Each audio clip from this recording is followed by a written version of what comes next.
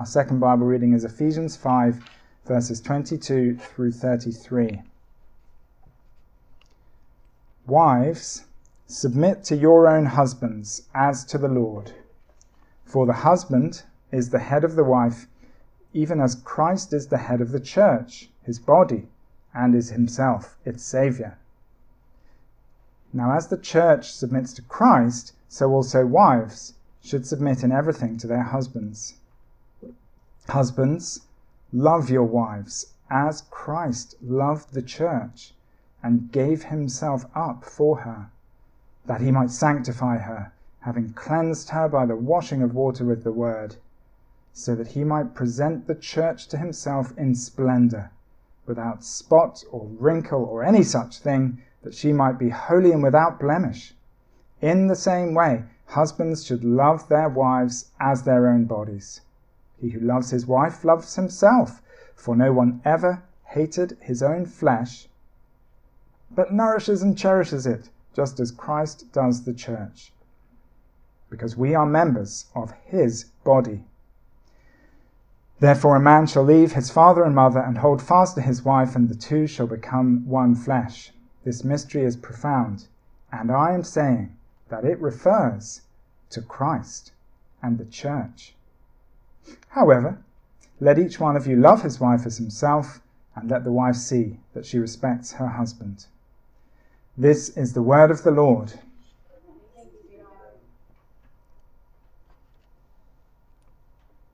Before we look at that Bible passage, please join me in praying for God to be with us. Let's bow our heads to pray. In John chapter 14, Jesus says to his disciples, I will do whatever you ask in my name, so that the Son may bring glory to the Father. Lord Jesus, we want to claim that generous promise this morning. Please give us minds that easily understand your word and hearts that gladly receive it. Please do these things so that you may bring glory to the Father. Amen.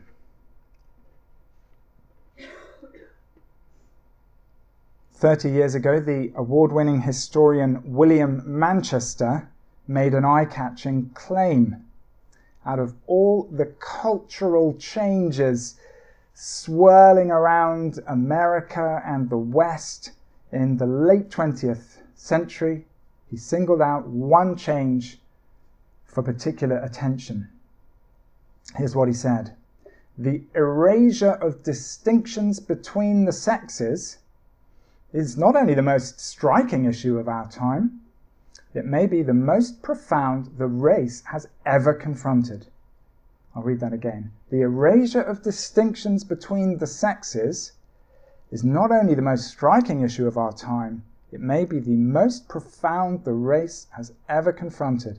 William Manchester wrote those words in 1993, and since then the erasing of the distinction between the male sex and the female sex hasn't slowed down. That erasure has gathered speed. But the Bible very carefully distinguishes between men and women. According to the Bible, there are differences between men and women, and those differences aren't just biological. One of the areas of life where the distinction between men and women really matters is marriage.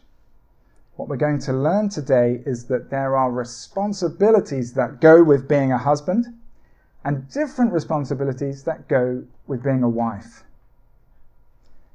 If you're a single person here today, this Bible passage is for you too, because as we'll see, the husband-wife distinction mirrors the distinction between Christ and the church. Understanding the husband-wife distinction will help us gain a better grasp of our own relationship with Jesus Christ. There are 3 parts to this sermon, and the heading that I've chosen for each part is a statement lifted straight from the passage. That's not what I usually do, but I've done it with this sermon because the subject matter is so sensitive. And so I want to show you that what I'm saying comes from the Bible. My aim is to billboard what the Bible itself is saying.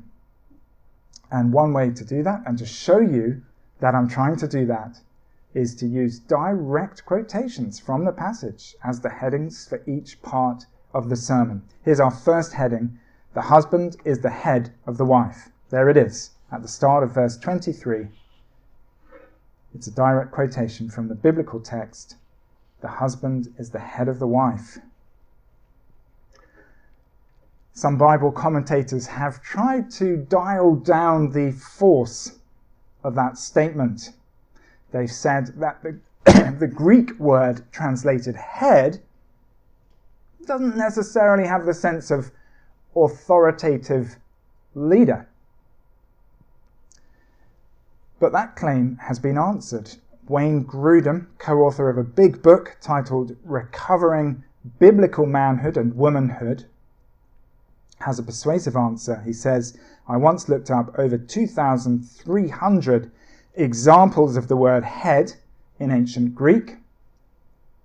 In these texts, the word is applied to many people in authority, but to none without authority.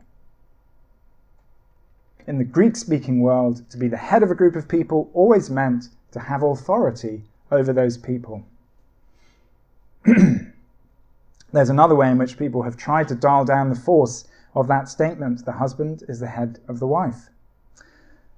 The verse just before today's passage, chapter 5, verse 21, says, submitting to one another out of reverence for Christ. Submitting to one another out of reverence for Christ. If we had verses 18 through 21 of chapter 5 in front of us, we'd be able to see that Paul is talking about what it means to be filled by the Spirit, filled with the Spirit. It means making melody to the Lord with your heart. That's from verse 19 of chapter 5. It means giving thanks to the Lord, to God. That's from verse 20. And lastly, it means submitting to one another out of reverence for Christ.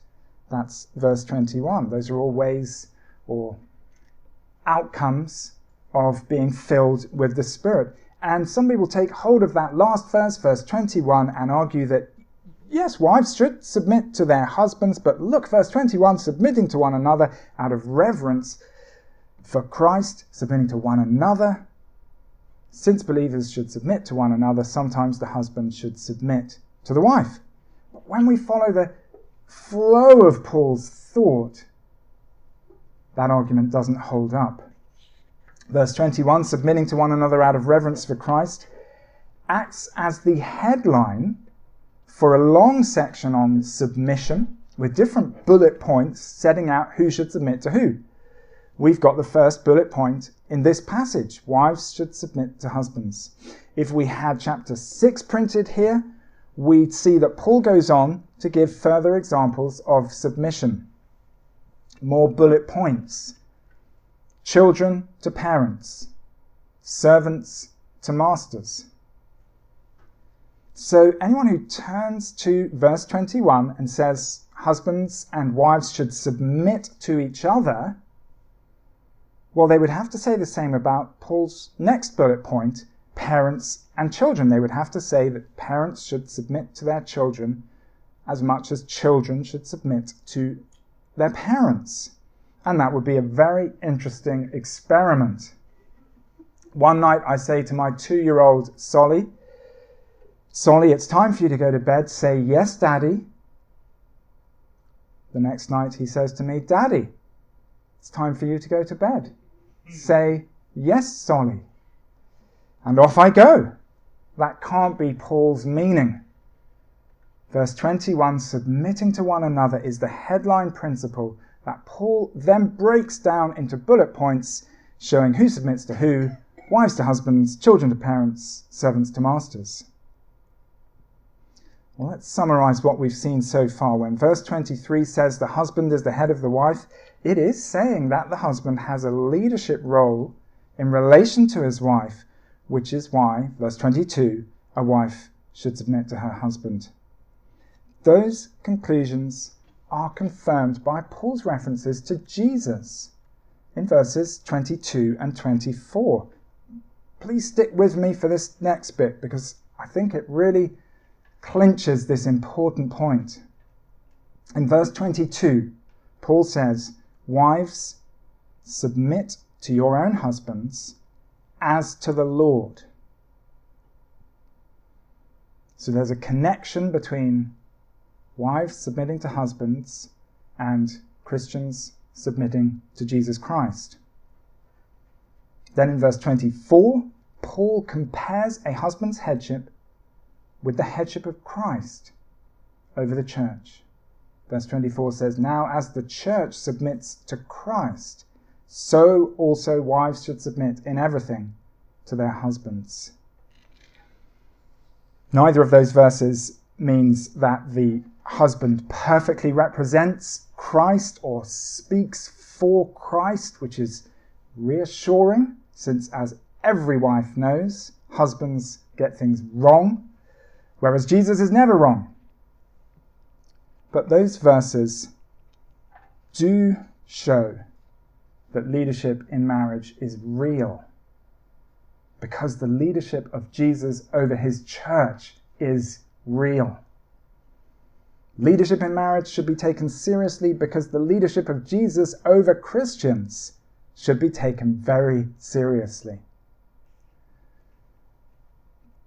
We spent rather a long time on this because it's all so different from the way people generally think about marriage in the 21st century West. If you had braces on your teeth as a child or a teenager, you may still have some kind of retaining wire on your teeth to make sure they don't slip back into their natural position.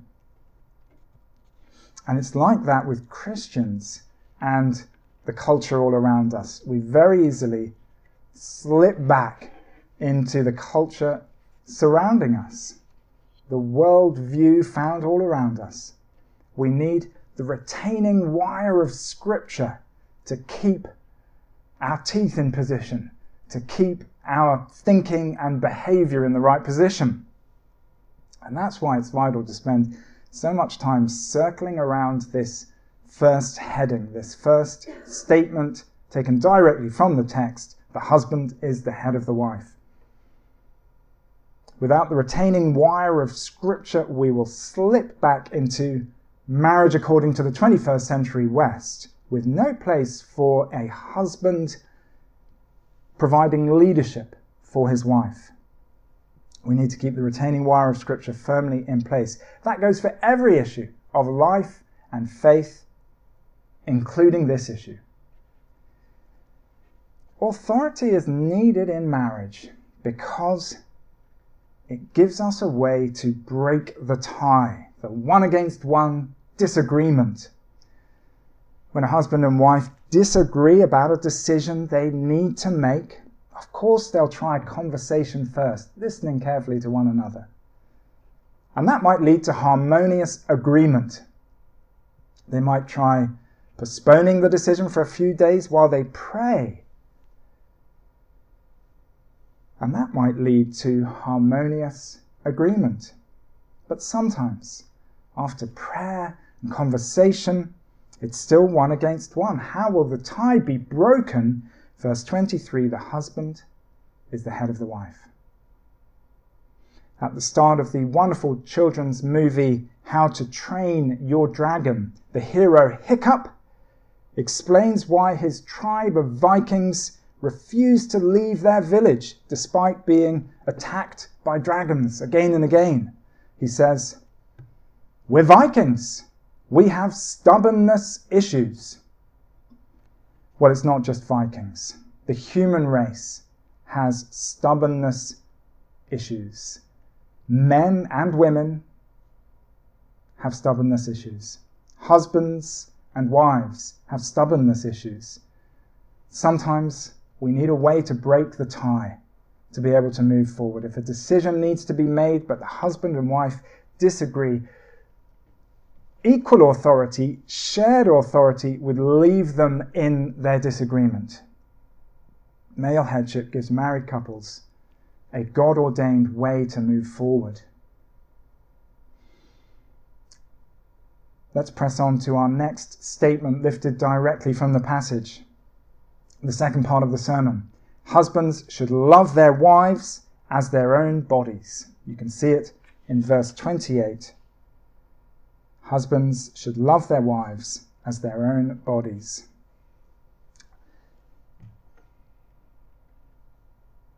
In the original language of verse 28, that line is even stronger.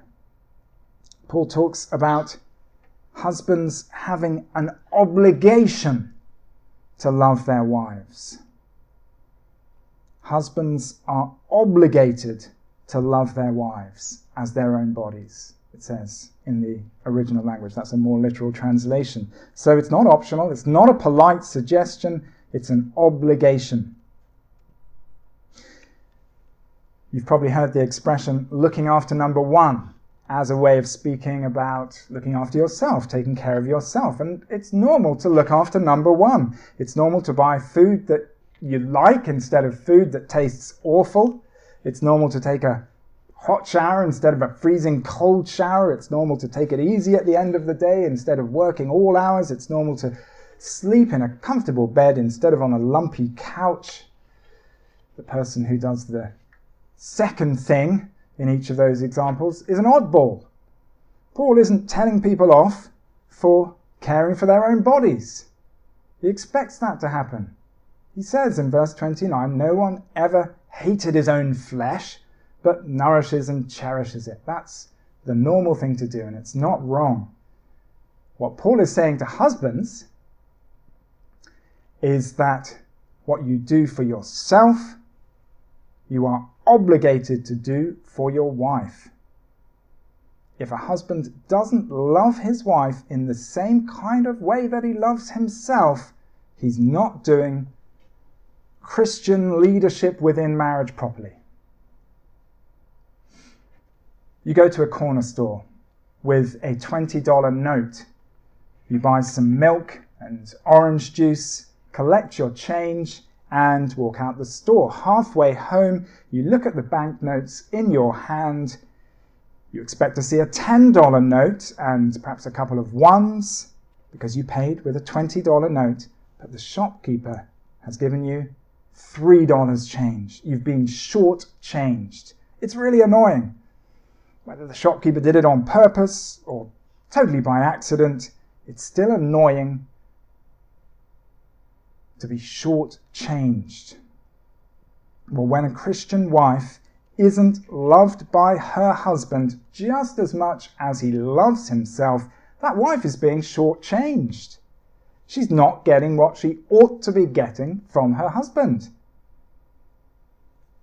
If you're a Christian husband here today, and I'm very aware that I am preaching to myself as well as to the other Christian husbands here, you are obligated in the sight of God to look after your wife just as carefully as you look after number one, yourself.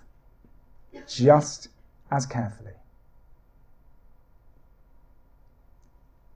Well, this is the great answer to people who hear that Christian marriage involves male headship and they say that will lead to abuse. If you give a husband authority over his wife, he'll take advantage of her to get everything he wants, no matter the cost to her. That's the critique of Christian marriage, as set out in Ephesians chapter 5, our passage today. That's the critique of it, but it leaves verse 28 out of the equation, that critique. The husband is given headship with a purpose in view, with a command attached to love his wife just as much as he loves himself. When a Christian husband treats his wife abusively, that husband is not putting biblical teaching into practice. He's defying the Bible. An abusive Christian husband is rebelling against the plain teaching of the Bible, which you can see in verse 28. Husbands should love their own wives as their own bodies.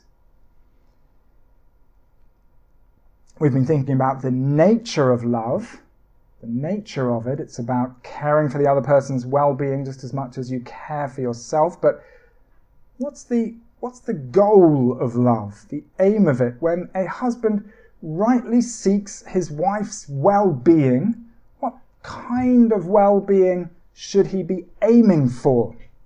Verse 27 can help us. In verse 27, Paul's talking about the end goal of Christ's love for the church. There's a parallel, as we've already seen, running throughout this passage between Christ's love for his church and a husband's love for his wife. And so we can look at the goal of Christ's love for guidance on the goal of marital love. Let's look down to verse 27. Paul says, so that he, Jesus, might present the church to himself in splendor, without spot or wrinkle or any such thing, that she might be holy and without blemish. That's Jesus' aim for the church. Splendid holiness, radiant moral purity. And it should also be a husband's aim for his wife. In his book Married for God, Christopher Ash says, we who are husbands need to be beauticians, that is, to give ourselves in loving, serving leadership of our wives, so that through our love they become even more beautiful inside. End quote. Thankfully, earlier in Ephesians, there's guidance for husbands on how best to beautify our wives spiritually. It's very simple. It's done by getting involved with a trustworthy local church. The local church is a spiritual beauty parlor. Here's chapter 4, verse 15, a verse we looked at earlier in our series on Ephesians. It says, speaking the truth in love, we are to grow up in every way into him who is the head, Christ. And if you look at that verse about growing in Christ-likeness, it's found in the middle of a passage about the local church. The church is God's beauty parlor. It builds us up so that we grow towards Christ-likeness. And so a husband will beautify his wife by prioritizing involvement in a trustworthy, gospel-preaching local church. There's leadership involved in that. A church needs to be chosen. Then it needs to be attended faithfully, ideally Sunday after Sunday. That won't happen without a certain amount of leadership within marriage.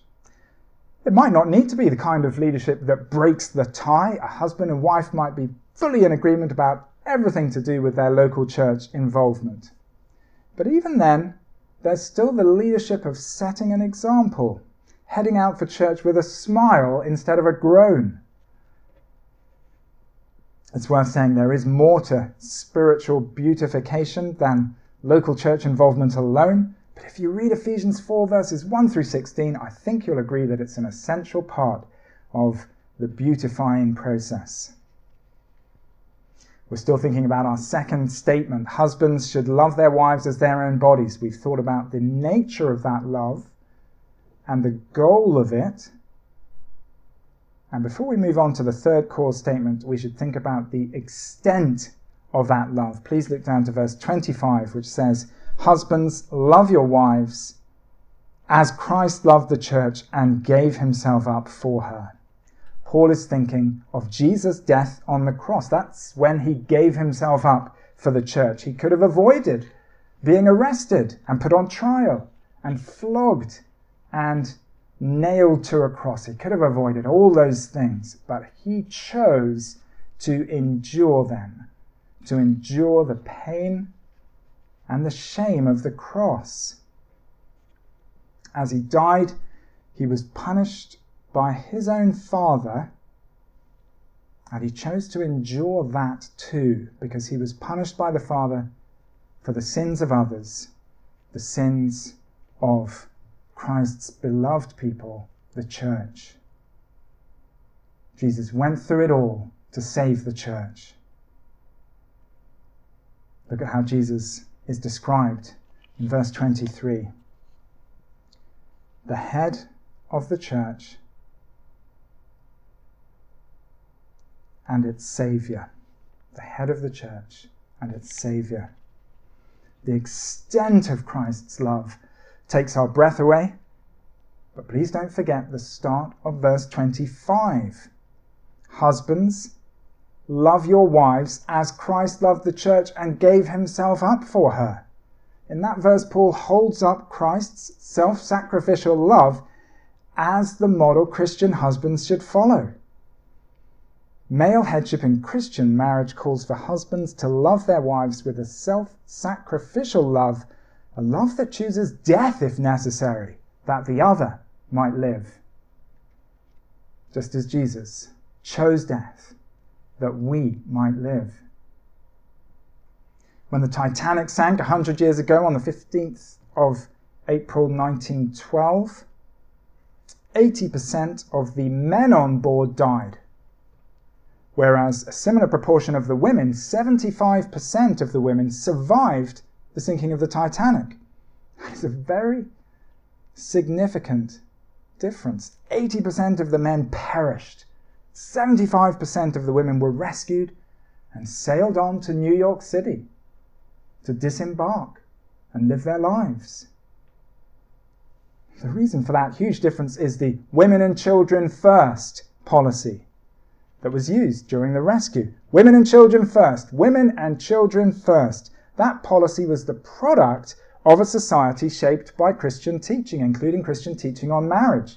As we've seen, Jesus' leadership of the church, which led to his own death for the sake of the church, parallels male headship in marriage. So Christian teaching on marriage lay behind that policy used in the rescue operation on the Titanic. Women and children first. Men going to their deaths so that women, in many cases their wives, would live, just as Christ went to his death so that many would live. It was the biblical teaching on marriage in practice. The husband is the head of the wife, verse 23. Husbands should love their wives as their own bodies, verse 28. Our third heading, like the first two, is lifted straight from the passage. The two shall become one flesh. You can see it in verse 31. It's a quote from Genesis chapter 2, the passage Zander read to us earlier. It's a very familiar line about marriage. The two shall become one flesh. It's about a man and a woman entering into marital union, the oneness of marriage. But just look at what Paul does with that familiar line about marriage in the next verse, verse 32. He says, this mystery is profound, and I'm saying that it refers to Christ and his church. And the church. In other words, the one flesh principle of human marriage is ultimately and most truly fulfilled in union with Christ. If you have put your trust in him, then you, with the rest of his universal church, have been joined to him. You've been made one with him. He has made you his bride. Christ has been spiritually united with his church. Genesis 2 verse 24, I think it is fulfilled most truly in the Christian's relationship with his or her Saviour, the Lord Jesus. So if you're single here today with no plans to marry, and you thought this passage may not have much to say to you, I'm happy to say you're mistaken. As a member of the church, Jesus himself has chosen you as his bride. He's made you fit for that astonishing relationship with himself, that eternal relationship with himself, through the salvation we were thinking about a moment ago. Like the men dying in the North Atlantic in April 1912 so their wives could live, Jesus plunged into the dark, cold waters of God's wrath. that he might have you as his bride forever.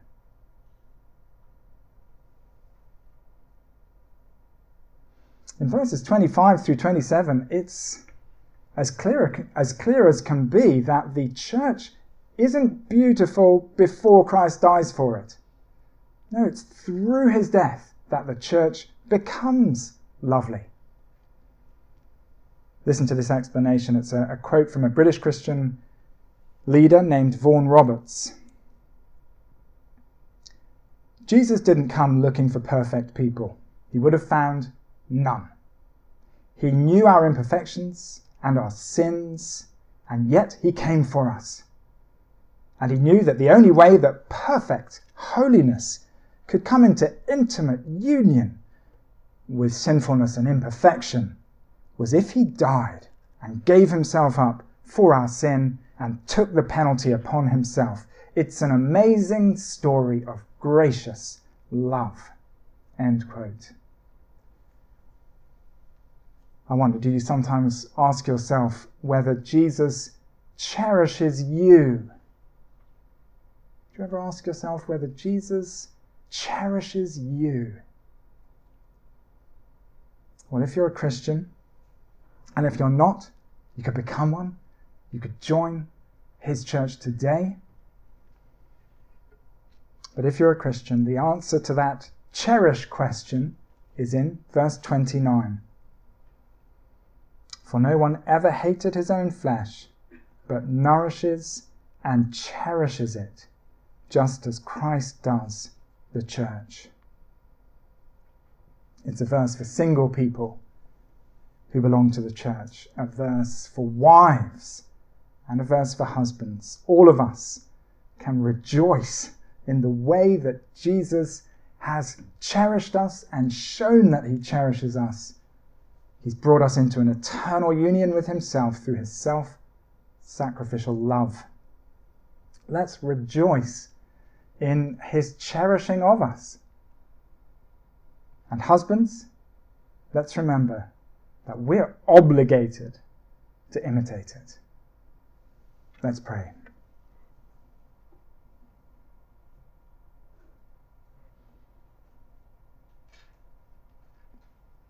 Heavenly Father, we kneel before you inwardly and give you great thanks for your love and the love shown by your Son as he chose death for us, that he might have us as his bride. We are so awed and astonished to be cherished by him, the Lord Jesus. We pray this thought would warm our hearts and stay with us. We pray, Father, that our relationship with your Son, Jesus, would keep getting sweeter.